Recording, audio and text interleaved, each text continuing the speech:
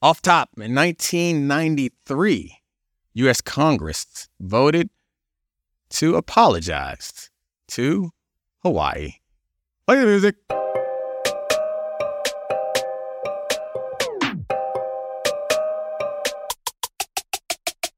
This is the Dominique Foxworth Show.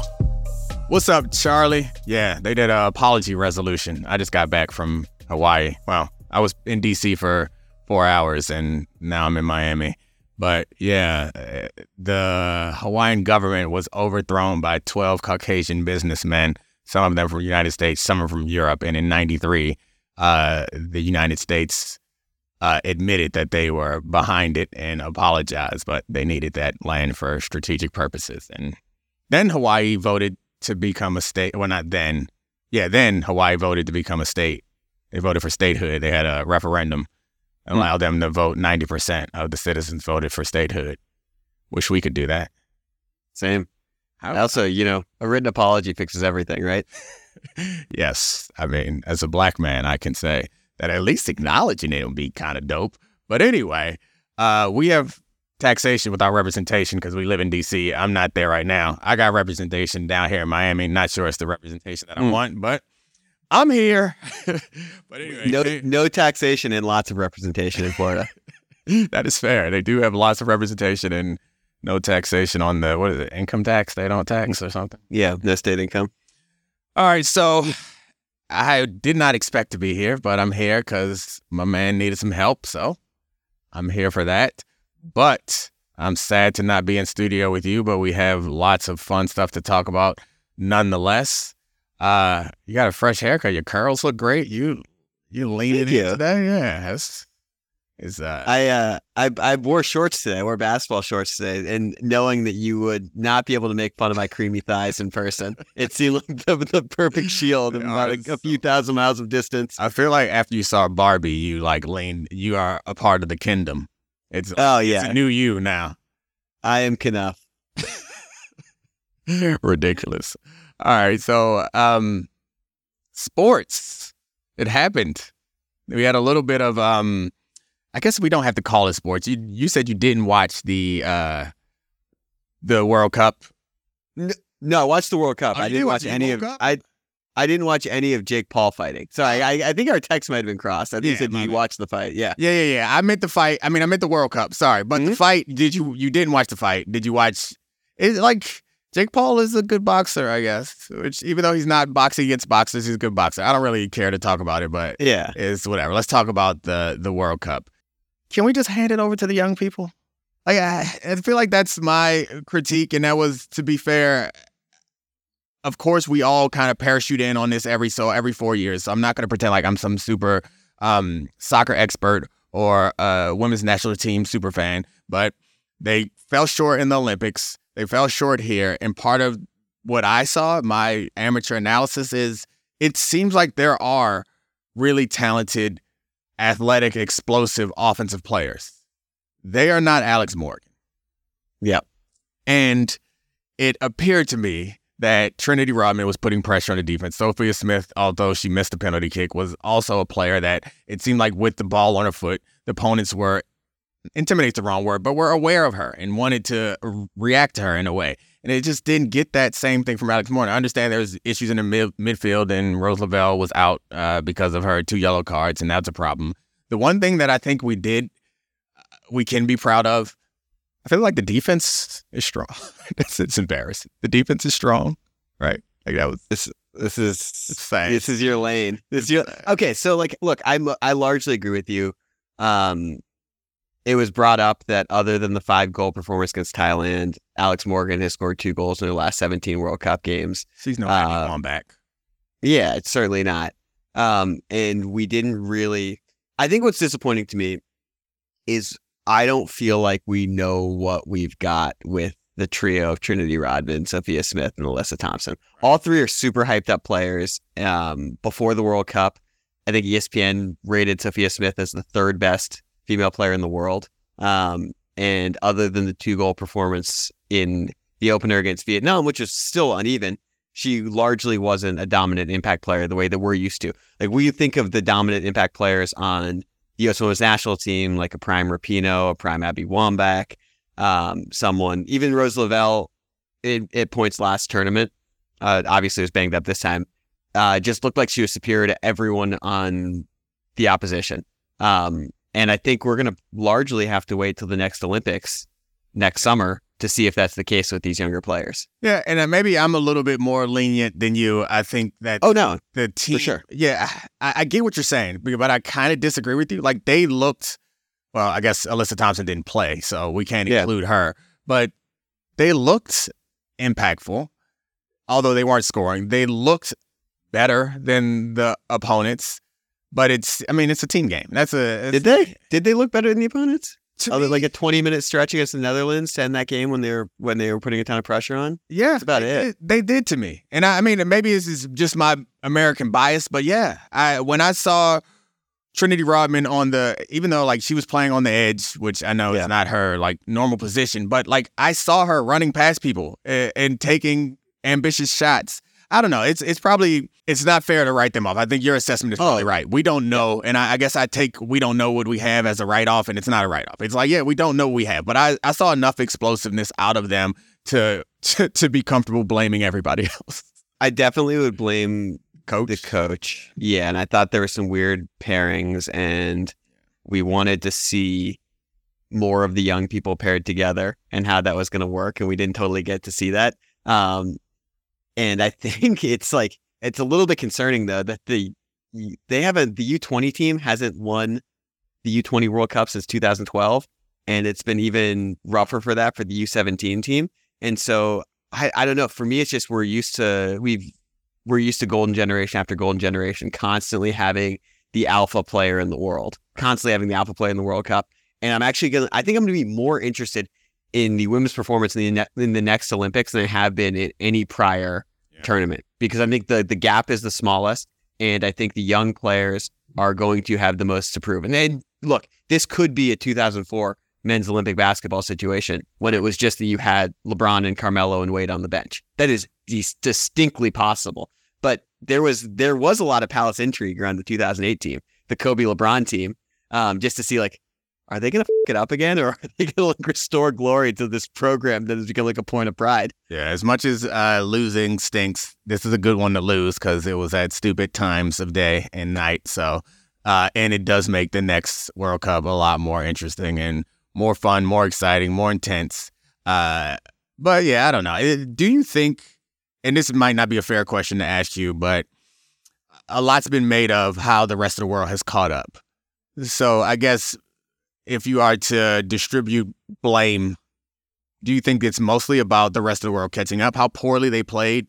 I mean, honestly, their best game was against Sweden, the game they lost, but yeah, how poorly they played in this World Cup, how much of it is them, which includes the players, the coaches, everything on our side, and how much of it is the rest of the world catching up? Because I will say that when we talk about the rest of the world catching up in other sports, whether it's American sports, or sports that we're good at, or sports that other people are good at, there are barriers, I think, that stop other people from catching up to us in basketball. One, because basketball is not the number one sport everywhere else, but the only barrier that's stopping the rest of the world from catching up to us in soccer is more aggressive misogyny.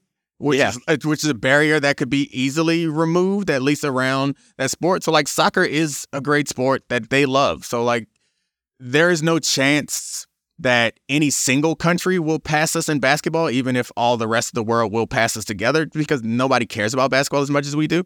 But there's a real chance that we could just, like, go into the pack for soccer. Definitely. I think, the margins in soccer obviously are smaller. The best team doesn't always win the men's World Cup. It's just not how it works with the single elimination knockout stage. Like in basketball, the gap is immense. There's so much more scoring. But the second thing is I just keep going back to the fact that I really think that we took it for granted that how far ahead people like Julie Foudy and Mia Hamm and Abby Wambach and Megan Rapinoe were compared to the rest of the world, and just continually expecting to have that level of player might be a fool's errand. I think there are certain parts of that with Brazilian football on the men's side that we see when it's like you have a streak of, I mean, even past the Pele stuff, the early 90s stuff, when you have Romario, Ronaldo, Ronaldinho, and it's basically like, oh, pick your Ballon d'Or winner. And then you have a gap after that that's come to now. And it's like, I don't think necessarily that the world caught up to Brazil. Well, that can be a different conversation about if French football has sort of developed on-ball stuff and a way of training players that's closer to that. But more, it's just that I don't think you can always count on finding a generational player every 2 or 3 years and then having those players all come up and play together. Yeah. I mean, don't. Yeah. Well, I don't know. We have a lot of money in this country and are more advanced when it comes to women's athletics. So I actually don't think the hard part is having outstanding players. Like, I don't think we're going to have a shortage of outstanding players. How much better they are than everyone else is another question, but it's the complexity of the game. And that's the thing where it probably gets a little bit more difficult because the amount of effort and time and intelligence that goes into soccer everywhere else is a lot more than here, like on the men's side and the women's side. And I think just all of that put together, I think there are places that will catch up or that have already caught up, but I think we're still going to have great. So I guess from an athleticism standpoint and like working as a team and style of play, those are things that we can't necessarily have a monopoly on or be the best at because we just don't care nearly enough about it here. But from a best player standpoint, like I kind of think we're always going to have, and maybe this is just my bias, we're always going to have the best player or players. See, I'm not sure. I mean, we certainly didn't have the best player in this World Cup. And I don't know if I agree. I think it's pretty clear Samantha Kerr, based on everything we've read, is the best player in the world for Australia. And I think something I think about this and is playing the best is different from being the best player. Sure. But I'm just thinking, like, even if you like look at something like there was a string of dominance of American women's tennis players, whether it was Capriati, Lindsay Davenport, and the Williams sisters. And since Serena has dropped from the top of the rankings, it's been a litany of European players at the top of the rankings. And now it's Swiatek, and there was Ash Barty from Australia before. And there hasn't been the Pegula, the Coco Gauff who has broken through and taken over again. And I just think that American women's sports have blazed a lot of trails that other countries are following. And the pool, it's like you've talked about with the NBA, when the pool is just getting bigger and bigger, it's just hard to imagine that we're going to be the only people to find generationally great players in these sports. Yeah, I was wrong.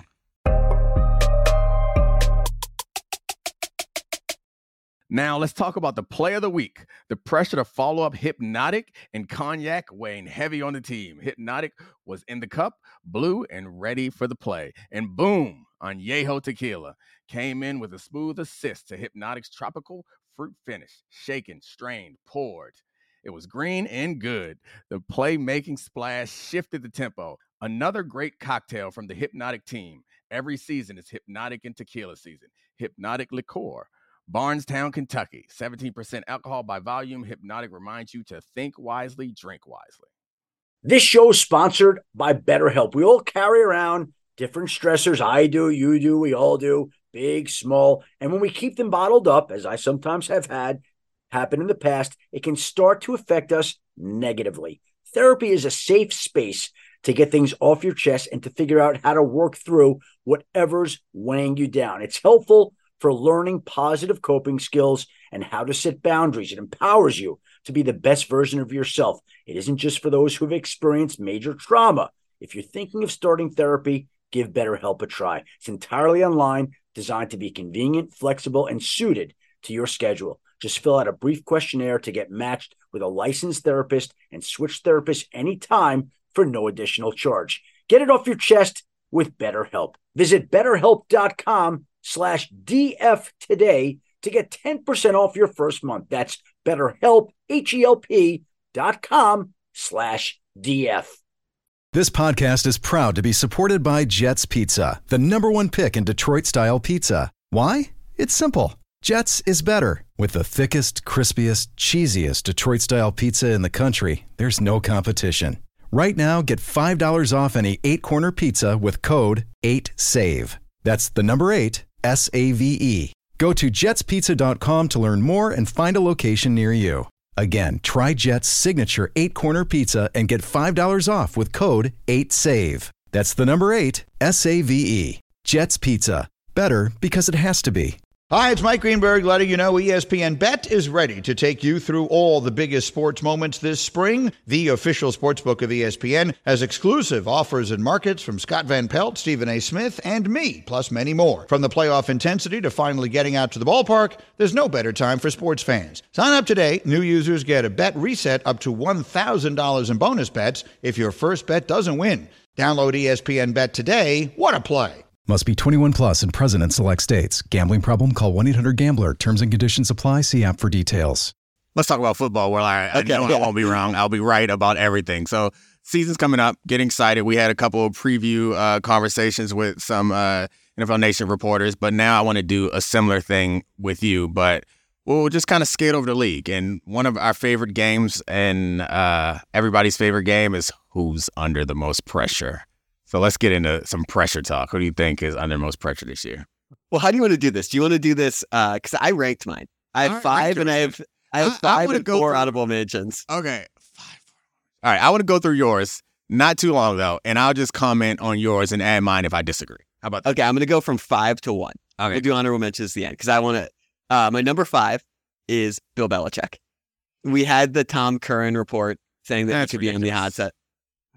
Sure. But I think the dude actually wants to break the all-time wins record. He probably wants to break with the Patriots. Yeah. Robert Kraft is an old guy who might get impatient. Yeah. And who's accustomed to winning Super Bowls and there is no Super Bowl in their foreseeable future, realistically, right now. Not in their foreseeable future. And he chose Bill Belichick over Tom Brady, and then Tom Brady won a Super Bowl, so it's definitely going to get awkward. Bill Belichick committed coaching and general manager malpractice last year with the offensive staff. And I think you could make an argument who has more pressure on them, McCorkle or Bill. But I think it's Bill just because the expectations are so much lower for Mac Jones. Yeah. All right. Well, I mean, I think it's Mac Jones if we're going to pick somebody from that team, but I'm not buying into the Bill hype. And I guess maybe you get accustomed to winning like Robert Kraft, but man brings you 6 Super Bowls, a few winning seasons, a few bad seasons in a row.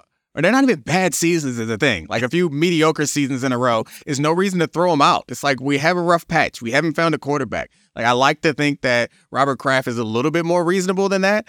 I think you could dissect the decisions that were made in the past couple seasons and be like, all right, maybe Bill Belichick has lost it because like the offensive coordinator situation, benching Mac Jones and pulling back, like all that stuff is stuff you can point to. They still got an awesome defense.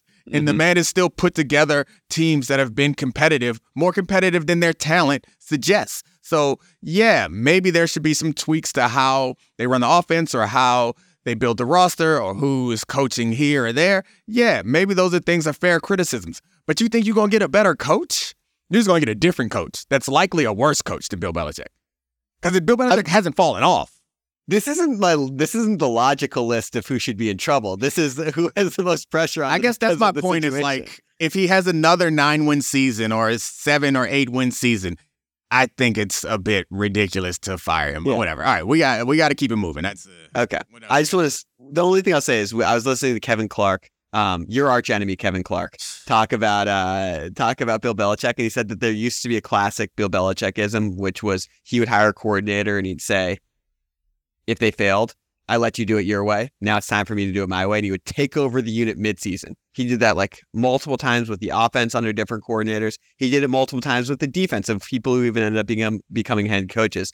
And people around the team thought it was incredibly bizarre that he didn't take over the offense last season despite everything that was going on, which I think could be indicative of maybe where he's at in his career. All right, number 4. How dare you bring Kevin Clark onto my program?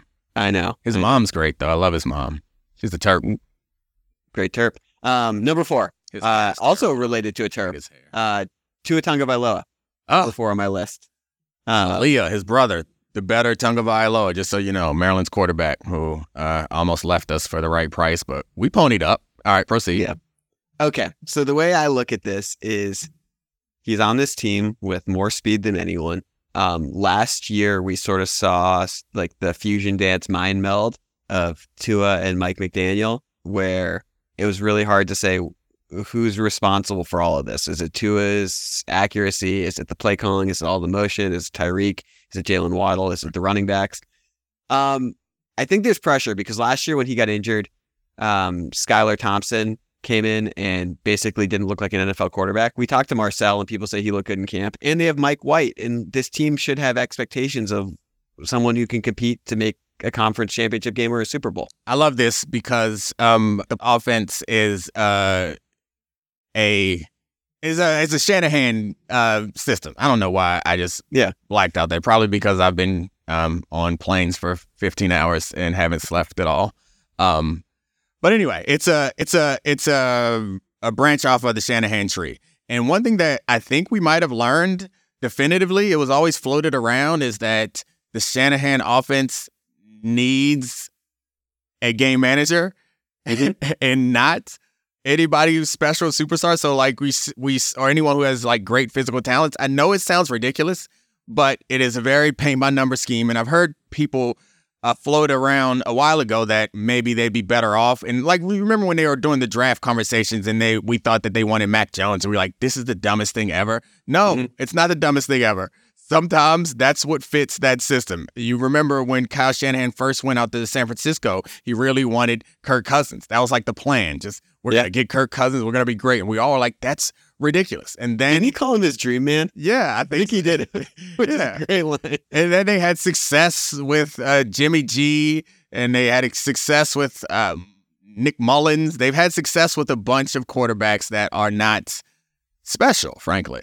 And Tua, I think, fits in that category. He's a first-round pick. He has some special traits, but he's not a transcendent type of super quarterback like we see in some of these other places. So I wonder, like, the whole pressure thing is interesting because they might be the first team to try to run a NFL team like a franchise team. You know how you like stream cornerbacks and not franchise teams, a fantasy team and fantasy football, where they can construct something with the proper weapons and move on and don't overpay. So I think the Tua pressure thing is huge because they did manage to be competitive in that playoff game with Skylar Thompson. And we have seen the Shanahan system prop up a lot of quarterbacks. So if Tua, there's no reason, I don't think, for them to lean in and try to really figure out how to make things work for Tua if he can't stay healthy this year.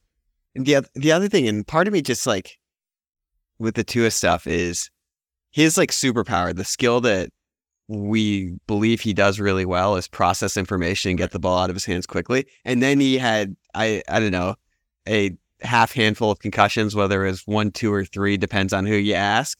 And then he stopped processing well and he played worse and the offense fell apart.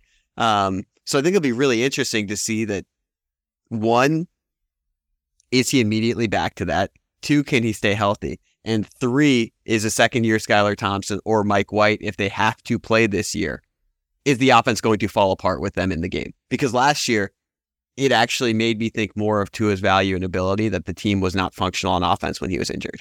Well, I mean, they were not functional, but they were not bad. I mean, they were competitive, and their defense was really good, too, at certain points. They're competitive in the playoff game. But, yeah, I mean, Tua should be valued. I think I should be careful of making it seem like I think Tua's not good. He's definitely good, and he's the best version of his offense we saw with him at the helm. But no one believes that it's him only. You know, like no one's looking at this, and it's because Tua was.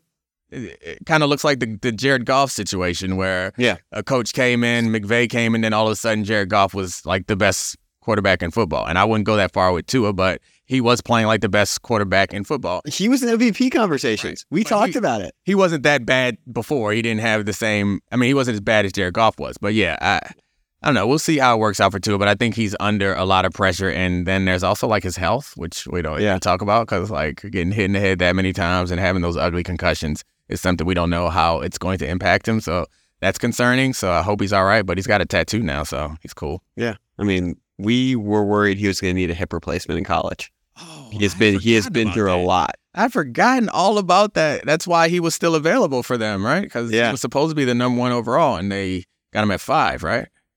He got him at 5, and pick before Herbert, which will now always be the discussion as Herbert now has Kellen Moore and is launching the ball downfield. He made my honorable mention list, by the way, but we'll get there. Herbert? Okay. Yeah. Well, for a different reason, but it's more about us as the media. All right. Number 3, I have Deshaun Watson. Yeah. He fucking sucked last year. That team is super talented. Like, they're still Super really talented. good. And they were way better with Jacoby Brissett last year than him. And they're really good. The only reason why they were not a real contender is like quarterback play. Like, great offensive line, great running backs. Defense is loaded. Well, I guess it's not the only reason, but the defense is loaded. They could all, like, they are legitimate. We thought you add Deshaun Watson, you become a legitimate Super Bowl contender. And so if last year can be chalked up to rust or something else or figuring out how to get them to play better together, then yeah, no one's talking about them as a real threat to win the division or let alone come out of the AFC. But I mean, there's really no reason why they can't. Yeah. I mean, that defense has a ton of talented players. Maybe some of the most talented. Myles Garrett, I think you could make the case, is right there in the Micah Parsons, Nick Bosa tier. Absolutely. You could make a case that Denzel Ward is like knocking on the door of like, could he sneak into being a top 5 quarterback? And the offense has great players too. I think one of the things about Deshaun Watson too, last year he had such a long layoff that we didn't know how to evaluate his performance, and he came in midseason. We've seen players come in midseason and not succeed before. And 2, it was incredibly awkward to talk about his on-field performance. There were so many caveats, and so we just almost didn't talk about it enough for the fact that he was legitimately bad. Yeah. And this is someone who ironically played on very not talented teams and performed way above expectations when he was with the Texans. And so, and we'll see. Yeah. Bradley Chubb might be the best running back in football. Nick Chubb. Oh, Bradley Chubb's the pass rusher. Nick Chubb might be. Okay, we're on the Dolphins last topic. Yeah. And I mean, Amari Cooper and Njoku are all good players. What's the rule? I mean, this is probably a conversation for not in the show, but what's the rule for talking about Deshaun Watson as we go forward? Like, what are we supposed to do? Like, I felt like last year was appropriate to bring up the allegations every time we talked about him. And I think we did. I did when I was on TV. Anytime it came up, like, I felt like it was a thing to do. But we don't, I don't know. There is no standard rule because there are other players, and not just players, there are other public figures that are allowed to re-enter society. And like, I can speak for myself. I don't feel an obligation to bring up, like Tyreek Hill. I don't feel as much trouble as he's been in domestic violence. Like, I don't bring it up anymore. So I guess there's something you can't answer, but it's just a question that's been floating around my mind because I still have that reflex when I hear Deshaun Watson's name that, like, I feel compelled. I'm supposed to bring this up. I'm supposed to remind people of this, but I don't do that for other people, and I don't know what the rule is. I just want to do the right thing. Well, the thing with Deshaun Watson is there are certain parts where it doesn't feel like it was handled like justly enough. Like, he got rewarded with this contract that no other quarterback's ever going to get rewarded to, and he ended up on a better team. But what we don't want to do, and I'm not crushing him because he was on the air doing it, is the Chris Collinsworth. There have been things that have happened to him. Yeah. And some off the field stuff. I mean, I don't know. Like, the stuff with Watson, I think he was pretty brash. I think he blamed the media a lot in his comments to start training camp. And to me, that was like just sort of reprehensible, and it showed a lack of growth and responsibility at all. I mean, it's hard not to actively dislike Deshaun Watson, but it's also hard to not. I mean, I don't know. I want to be able to talk about Deshaun Watson, the football player. It's also incredibly interesting. Yeah, it's hard not to. I asked you a question that can't be answered. There is no rule for this. Mm-hmm. I think normally the rule is when people like are contrite and like apologize and acknowledge it, we then move on. He's not going to do that, but I don't think all players have done that. And again, it's not just players. I don't think all public figures do that, and eventually we move on. So I don't know. There's no question. I mean, there's no right answer to that. It's just every time it comes up, every time his name comes up, it's partially because of reflex. Last season, it was like Deshaun Watson, sexual misconduct. Now let's talk about football. But I just don't know when we are supposed to stop doing that, or if we're supposed to stop doing that, or what we're supposed to do. I guess it's just all about feel. Yeah. Wrong word. Yeah. Terrible choice of words right there. I'm sorry. But anyway, moving on. Number 2. Number 2. My number 2 player is Saquon Barkley. I have this because he betrayed the running back group chat and signed that deal for only the $900,000 of incentives. And it might not be fair, but if he doesn't live up to the contract and earn a deal of at least $14 million, we're going to see a lot more Damian Harris contracts of guys signing one year, $2 million contracts. To be fair, to him, the pressure only matters if there is a chance of success. He could run for 2,000 yards, and no one is going to start paying running backs. There's no pressure. No. Yeah, so there's no pressure. There's nothing you can do to fix this broken. Pressure's created by us. We in the media, the narratives. Created. I guess, but I mean, it doesn't really matter. But I heard it was Bill Simmons, I think, that was talking about, and he speaks for a lot of people, and just kind of, he's not the only one, but the most prominent one, who said, like, essentially the running backs pity party, and like they should kind of stop complaining type of thing. And I don't think that anyone... Pick yourself up by your bootstraps, running backs. Yeah, I don't think that any of us are like pitying them as much as we're acknowledging that the system is flawed. And it's not that they deserve... It's not that we don't acknowledge that their value is lower than it is. It's that other people won't acknowledge that the system exists in a way that inhibits the amount of value that they're able to create and when they are valuable. Because they are more valuable early in their career, but there's a artificial limit placed on their salaries. And I don't know, it's just a bad situation for them to be in, and it sucks to hear. And it's not just him, but anybody, anyone with any power and reach and like influence the conversation by saying, do something different. Like, play a different position. Like, stop feeling sorry for yourself when it's like, it's kind of like what you're supposed to do when you're in an unfair situation, is point out that the situation is unfair. And I guess that's where I disagree with some people, is some people would say that the situation isn't unfair. But to me, it appears incredibly unfair to spend up running backs before they hit free agency and then get rid of them, because that's essentially what it is. Unless you're like a top pick, you're auditioning for your next contract. That's what we're all kind of doing. And they're doing it, but then they get to the end and it's like, hey, no contract for you. And it just kind of sucks. And it's okay to acknowledge, I had this conversation with Mina not too long ago. It's okay to acknowledge that, yeah, logically it doesn't make sense to pay them to a second deal, but acknowledge that it's effed up that they're in a situation. And that's all. Anyway, what's next? Look, I mean, for me, I just feel bad for those poor GMs. I mean, look, they're trying to win football, and they have a whole running back group chat just lambasting those poor GMs. All right, last one. I think this was obvious. The most pressure of anyone in the NFL is Aaron Rodgers.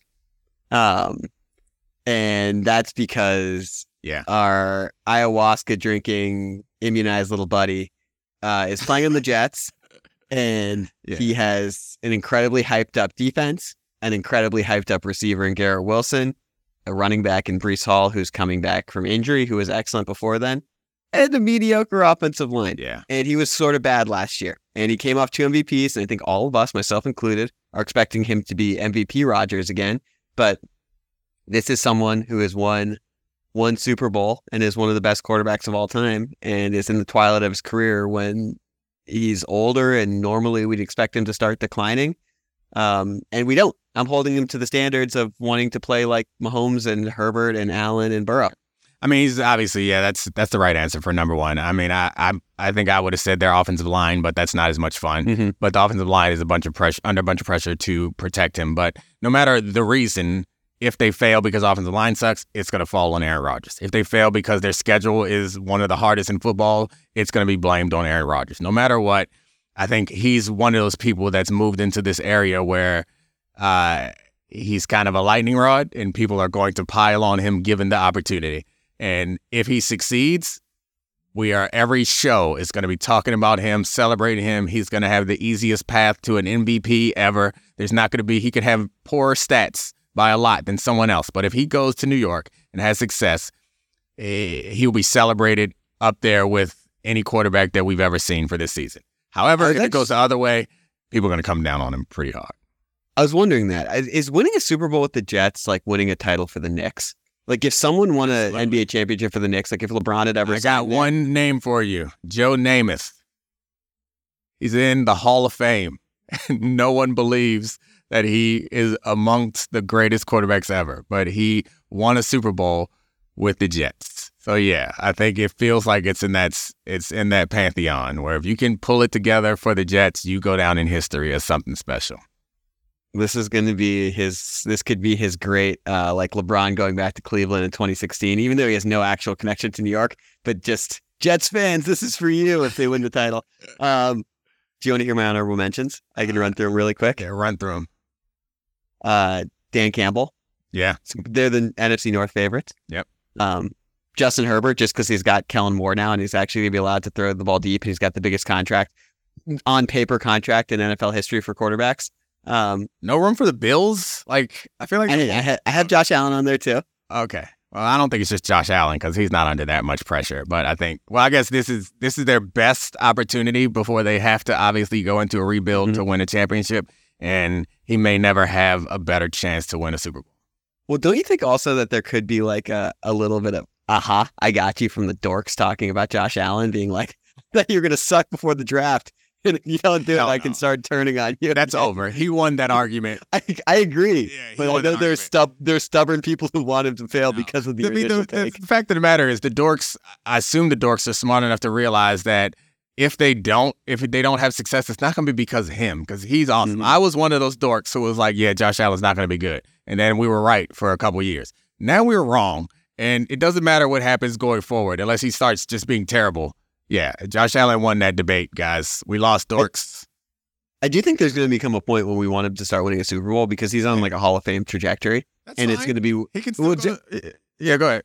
I was going to say it's going to be weird if they rebuild and the team takes a step back for a few years and he starts approaching 30 and hasn't gotten deeper than that run just because he's seemingly that great. Like he's sort of a generation-defining player, even if he's a tier below Mahomes. That's why I'm willing to accept that your pressure on him is high because building a championship caliber roster is not easy. They have one and they have had one, and they will not have one next year. Maybe they'll still have the remaining pieces of it, but their window is closing. And being able to construct a roster again that can get him into position to win a championship again may not happen. So yeah, pressure's high. If they don't get it this year, maybe next year, and then they're trying to rebuild again with limited resources. All right. Last one I have is the Ravens. I think the whole team is in a really interesting position. I think John Harbaugh has been there John Harbaugh's been there for, I get my Jim and John confused, for a long time. They brought in Todd Monken. They brought in weapons. Lamar just got his contract, and I just think that it's going to be really interesting to see how this team looks because we expect them to be good every single year. And there's a chance like they could either make the Super Bowl or they could finish third in their division, and I would be fourth, and I'd be shocked either way. Yeah. I wouldn't be shocked either way. Yeah, that's fair. A lot of pressure there, but I don't know. I think they'll be all right. They're nine. They're ninth out of 30 teams. So. All right. Well, appreciate you, Charlie. Good times, good talk. And now for the return of everybody's favorite segment, my favorite segment with my favorite person, Roses and Thorns. He's so good. How has Dominique been lately? Bad or good? Let's find out. This is Roses and Thorns. All right. My favorite Foxworth and your favorite segment, Roses and Thorns. What's up, Ashley? Welcome. Hi, honey. I missed you. Long time. I mean, you can't miss me. I just left like 10 hours ago. Well, okay. I'll start with my thorn for you. My thorn is that this morning, and by morning, I do mean afternoon East Coast time, but I mean 6:40 in the morning Hawaii time, which so we left Hawaii at 10:55 p.m. Saturday. It's Monday right now. We left Hawaii at 10:55 p.m. Saturday and, we stopped in LA, but 2 5-hour flights basically to get home. And we got to DC with the time difference. It was 4 p.m. Sunday. Dominique is a trooper because he came home and packed his bag and then had an 8-something flight to Miami that night, which is where he is now. So that's why I miss him, because I'm at home in DC. We're back to being at home, but I'm in a different room, which I'll touch on in a second. And so then he's in Miami for working down there right now. And so he did that. He did all that. What time did you get up to do the show this morning? 7? 6:30? Yeah, 7:30. First meeting was at 8. He did all that. I came home and changed and went to Beyonce last night in DC in the rain. She was singing and dancing all in the rain, like she says in her song. She's a hero for that.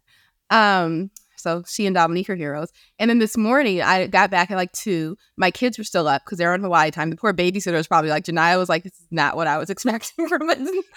She didn't know that we just landed from Hawaii when she came over. And so, or that the house was a construction zone. So she was probably like, what the hell? I'm sorry, Janiyah. And the kids were still up till like 3:30 or so. So then he called me at 12:40 to be like, are you 12:40 East Coast time? But I'm still kind of on Hawaii time to be like, are you doing Roses? Or Thorne say, will you be ready at, the time we record it? And I was like, yeah, I'll be ready. He's like, are you still asleep? And you said that with so much judgment. So that is my Thorne, that just because you kicked your jet lag magically and were up to work at 7:30 this morning, and I was asleep at 12:40. In my defense, I had been up earlier because people were at the house doing work. So I got up and talked to them and did some stuff. Okay, I didn't do anything other than to put on the bathroom and talk to them. But I did that and put my phone on silent mode because it had been buzzing and it was annoying me. But I just felt some judgment. So that's my one and only Thorne. But it's also a rose in there for you that you killed it. It wasn't judgment. You misread my tone. It was, you haven't kicked the jet lag. Because I assumed that what you were going to do was kick the jet lag. Just get up. Just wake up. Get with it. So it was like, I talked to you at noon and you sounded like I called you at 4 a.m. and I was like, So it was more like, less like judging you. Like, I don't care. It's, you don't have nothing to do. Get your rest. But you're going to have to deal with this at some point. I actually have a very busy day today. Today was the best day to deal with. Okay. Yeah, no, you're right. And the kids actually had camp today, but I sent emails last night being like, they're not going to be here. Because otherwise they would have called me at 8:30 or 9 once they realized they weren't there. But excuse me, do you know your child is absent today? If I didn't email to say they'd be absent. And I did not want to have to answer the phone when they called me at 9. Because that would have been 3 a.m. And so they're not at camp, even though we paid for it. But they're going to go tomorrow. Also, we didn't have any lunch. Like, we have to send them with lunch. We have no food. So while we were away, we've lived in the same house for 9 years, guys. The power's never gone out. While we were away, there was a bad storm in D.C. Our power went out for the first time. Both of our cars got not ruined, but like they're at the body shop right now. Because they were parked on the street, like all times for the movie city.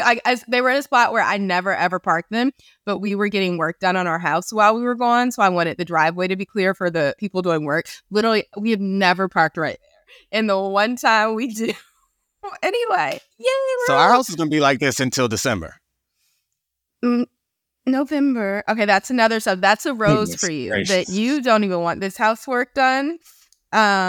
And you are such a trooper, one, about the fact that we're doing it and it's not cheap, but 2, we got back. This is a preemptive rose because I just started living in this war zone and I've yet to complain about it, but yes. I've been there for a couple hours. So you're preemptively rosing me to make sure that I don't complain. Which is smart. So we walked in. Luckily, they emailed me a picture because like we're getting our kitchen redone and then like getting some other rooms on that side of the house touched on and getting a powder room put in. So it's a lot of work, but it's all like just one side of the first floor. I didn't realize that for dust protection, they would have to like cover up the whole first floor basically. So like to get from any room. So like when you walk in our house, whether you walk into the garage, you walk in the front door, they're just plastic tarps and zippers and like, and it sucks because I typically come home having to pee really bad. Like that's already happened like twice where like I had to either get up from the basement. I don't know why I didn't just pee down there, but like I've been like rushing to pee and I'm like, oh, I gotta fiddle with these zippers. Like it's like when you have to pee really bad and you have to unbutton your pants and you may or may not make it. It's like that times 2 because I have to unzip the zipper and then I also have to go like get out of my clothes. It's gonna be rough. I might have some accidents during this period. But a rose for you is that you're handling it like a trooper. I mean, there's no other way to handle it. Is you either get through it or you don't. And I don't plan on not getting through it. But yeah, this is going to be tough for all of the holidays, but whatever. I mean, the price is more what's stressful than the inconvenience. Like, deal with inconvenience. But I know, but it's like, from your perspective, it's like, oh yeah, I don't want none of this shit. But I mean, yeah, I don't want none of this shit. But it's, and so it's a rose, and you're handling it great. So thank you for that. Another rose is that you plan on handling it poorly. I just decided to change my mind. You're gonna be I'm gonna be a grump this whole goddamn time. You said be drunk or be a grump? Maybe both. I said a grump, but apparently both. We drunk, high, and grumpy to survive this major injury. No, it's not that bad. It's not gonna be a big deal. I don't care about it, but we'll be all right, whatever. I was shocked though. Like, I don't know, hard. were you? And I feel bad because I'm the one that wanted it. So it's like, I'm like, oh, this is great. It's so awesome. I appreciate that you keep using the W word because it's definitely a want and not a need. And I think that is the most stressful part is like, oh, well, we didn't have to do all this shit, but we're doing it. Yeah. I'm not delusional. I know it's a want, not a need. So thank you for that. That's a rose. Another rose is that you, I had COVID, y'all. So it's been 3 weeks since we've done this actually. Because last week we were on vacation and the week before that I had COVID, and I just would like to remind us all that it's still there. But I mean, so is the flu, right? Like, and it's always going to be here, I guess, is what we need to accept. But it just sucks because, like, at least for me, I'm such a rule follower. And I think mostly so now I'm not the CDC, like, take this with a grain of salt. But what I think that the guidelines have changed, and it's like, okay, once you have COVID, like, stay in for 5 days, which if you have a cold, if you have the flu, no one tells you you have to stay in for even 5 days, right? But like with COVID, it's like, mask up, isolate for 5 days. And then after that, you can go back out, I think, with the mask on for another 5 days, is what someone told me, right? Is what the new guidance is. And then another person was like, let's go back outside once you feel better. And this was like a doctor friend who told me that. But I had it, my kids, one morning, the little 2 kids woke up and they were both separately sick. And I was like, oh no, like, like I hadn't thought about COVID in a while. I was like, just in case, I'm gonna go ahead and test you. We got all these extra tests laying around. And so I found 2 that weren't expired and tested them. They both had COVID. So then I tested everyone else and I was negative. My daughter was negative. Dominique was negative. But like by that night, maybe I was like, oh, shucks. I don't feel great. And so I ended up getting it. And so it was in just enough time. So we had this trip booked, non-refundable. Oh yeah, I can say this now. We were leaving you.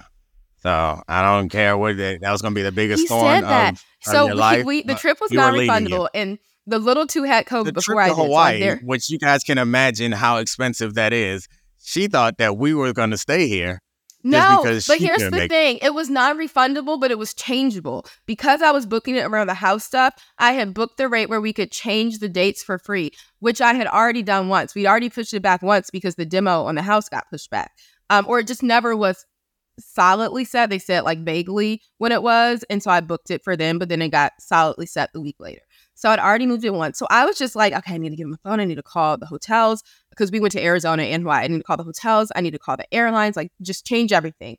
But he was like, what if we just left you? And I was like, you're joking, right? You would never leave me. Why couldn't we have just moved it back? Oh yeah, we could have moved it back. I didn't understand. I thought your expectation, no, I wasn't just gonna take the loss. I was gonna make them, because I think I was like already in the period where the hotel. Let's say it was not refundable, and you still were testing positive. What were you gonna do? I would have actually been okay by the new CDC guidelines to fly. I would have worn a mask, but I really wanted to follow the old guidelines, like more selfishly for my family than for the world. Like, I mean, for everyone. But I was like, I don't care. Like, I'm not gonna be around people till I'm negative. And so it was like, shit, we gotta leave it today or 3 days, 2 days. Finally, it was 2 days before we left where I turned negative. But so in that time, at first, for like the first maybe like 5 days, I was feeling miserable. Like passed out all day, hardly able to breathe. That was the only thing that kept me from sleeping. Was my head hurt so bad either that I couldn't go to sleep, and then also my nose would be so stuffed that I couldn't get to sleep comfortably. But once I was feeling, we didn't catch it. And Dominique and Avery, our oldest, never caught it. So this just solidified everything he thought about me, that like I'm a weakling and he's all strong. But I also like am up under the kids. I'm not. That's not even true. Yeah, I can't even lie. The little one just wants to be in his face all day. Yeah, but they weren't even sick really. Like they were. I know. They were sniffly the day I tested them. They were down for like 6 hours, and then they were back to normal, and that was and then I was dead. Yeah, and then you were gone for a few days. Yeah, it was really bad. So that's a rose. Did I say that? That's a rose that you held it down, single parenting. Or I think that's how I started this story. That, you held it down, single parenting the healthy children and still parenting the sick children, because it's amazing he didn't get it. Like the little two would look at me crazy when I'd be like, put on a mask, guys, like when they'd be running around the house. And to be fair, 60% of the household did have COVID. So really, like, the two healthy ones could have been the ones having to stay like in a box, in a room somewhere, and we could have just had free reign.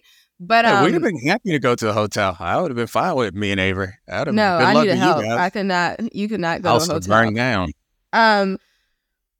But they just were running around maskless, like nonstop. At a certain point, I wasn't concerned. I was like, I know, you were like, I'm not getting it. I was like, no, because I was right then. I was like, I'm going to clear this before we have to leave. What I don't need is y'all to get it like belatedly and then y'all to be sick and then, us have to move the trip. So.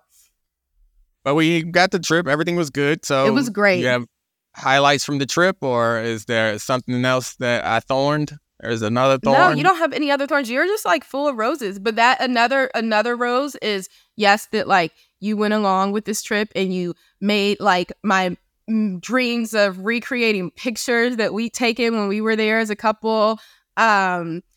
Like recreating like in Lahaina, the tree and stuff, and you wore all the outfits that I packed for you. I was drunk on Etsy one day, guys, so I ordered him 2 vintage Hawaii shirts and he wore them.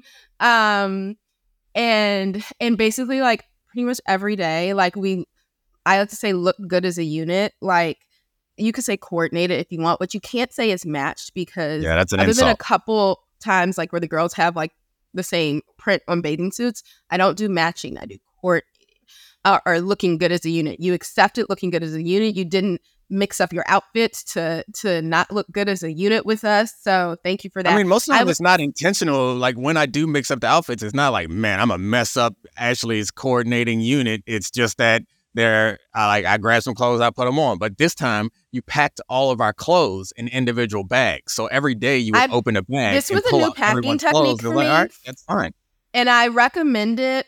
Even if you don't care about coordinating your outfits, like it was just, I used those 2-gallon Ziploc baggies and I put like I didn't know what day we wear different things, but I was like, here's 5 people's clothes for this day with like each person's underwear, or at least for the kids. I ended up putting our stuff in separate drawers. But like, so literally every day I could just take out a baggie instead of them like waking me up, or I was up before them every day. But like, Mom, where are my clothes? Or them ripping through drawers and like unfolding everything or ripping through suitcases. So I highly recommend that if you don't already do it. That was a impressive accomplishment too, is you packed for how many days away were we? 8 days. We were away for 8 days. You packed for 5 people for 8 days, and we did not use any baggage check. No, I hate checking bags. We had to check bags when we went skiing because like winter clothes are so big. But I feel like in summer, no matter how many days you're away, I mean, obviously you're away for like 3 weeks. But if you're away for 3 weeks with a washing machine, though. But yes, we had I thought about getting laundry done at the hotel. We stayed at the Four Seasons in Maui, and it was beautiful. But like a very overpriced hotel. So I called. Thank God I called. I was in like a group text with some friends, and I was like, "Have any of you ever gotten like laundry done in a hotel? How like I know they always have that bag, and you can fill something out, and they can do your washing." And I was like, "Have you ever done it? I wonder how much it costs." And they're like, "We don't know, but it's Hawaii, so whatever you think, double it." And I was like, "Okay." So I was like, maybe it'll be like $100 a load. Like, honestly, like, if that's what's going to save me from not having to pack a carry-on, if, like, on day 5, I can get, like, all of our underwear and, like, some cover-ups and, because I'm also, like, anal, don't like to rewear things when they feel a little bit dirty. Like, in pajamas, get all that washed and, like, have that fresh for the second half of the trip. That'll be worth $100. And one of them was like, you should call the concierge and ask. Call and ask. And I was like, okay. So I did. Oh, my God. It was, like, literally, like, they were like, well, we don't do it by the load, we do it by the piece. And I was like, well, that's dumb, but okay. Like, give me an idea. $5 for a pair of underwear and socks. Or like, not underwear, it's like $5 for underwear, $5 for socks, $9 for a t-shirt. So I'm like, my little daughter's like camisoles that they sleep in, like the little girls' like undershirts, I'm like, that would be $9 to wash. I was like, nah, we're just gonna pack it all. Like, we'll pack for 8 full days. It costs $9 to buy them. No, like that's crazy, right? Unfortunately, you can't get stuff quickly there. I could have just, you're right. I guess they have a Target, but I could have just bought all new underwear and stuff there. I didn't even think about that. But it was great. Thank you. Yes, I was really proud of my packing. I did it while I had COVID. Like those last days, once I felt a little bit better, I was like, oh, I got time on my hands. I can't really do anything. Let me pull all the clothes in my bedroom and pack them. So it was great. Those were all there's so many more roses for you, but those were a lot of them. I'm happy that we're back doing this. Yeah, I don't know if we'll be able to keep doing it in football season, though, because I think you'll be so busy talking about football. But I guess we do the last. We'll find a way. Maybe we'll do it on a different day. But I mean, This is something that we do that I think is consistently good and fun. And I think we'll find a way to do it. I don't know what my schedule's going to be like, but I know it's going to be intense. While also coaching. Pay for this house. What'd you say? Huh? Nothing. You said what? I love you. I said I love you. I love you too. Also, guys who aren't looking, we look good as a unit today by accident. I'm wearing a gray Beyonce shirt and he's wearing gray tie-dye. So yay. Oh, that's something else I want to say. Beyonce in the rain last night was great, but FedEx Field, do better. It was disgusting. Yeah. People already know that about FedEx Field. Magic Johnson will make it better. Yeah. Love you. Thank you for doing the show with me. Thank you, Christina Buswell. Thank you, Adi Khan. Thank you, Sarah Abbott. And we're not at the DC studio. We are in Miami. So thanks to Meadowlark for letting me use this studio. Bye. This is the Dominique Foxworth Show.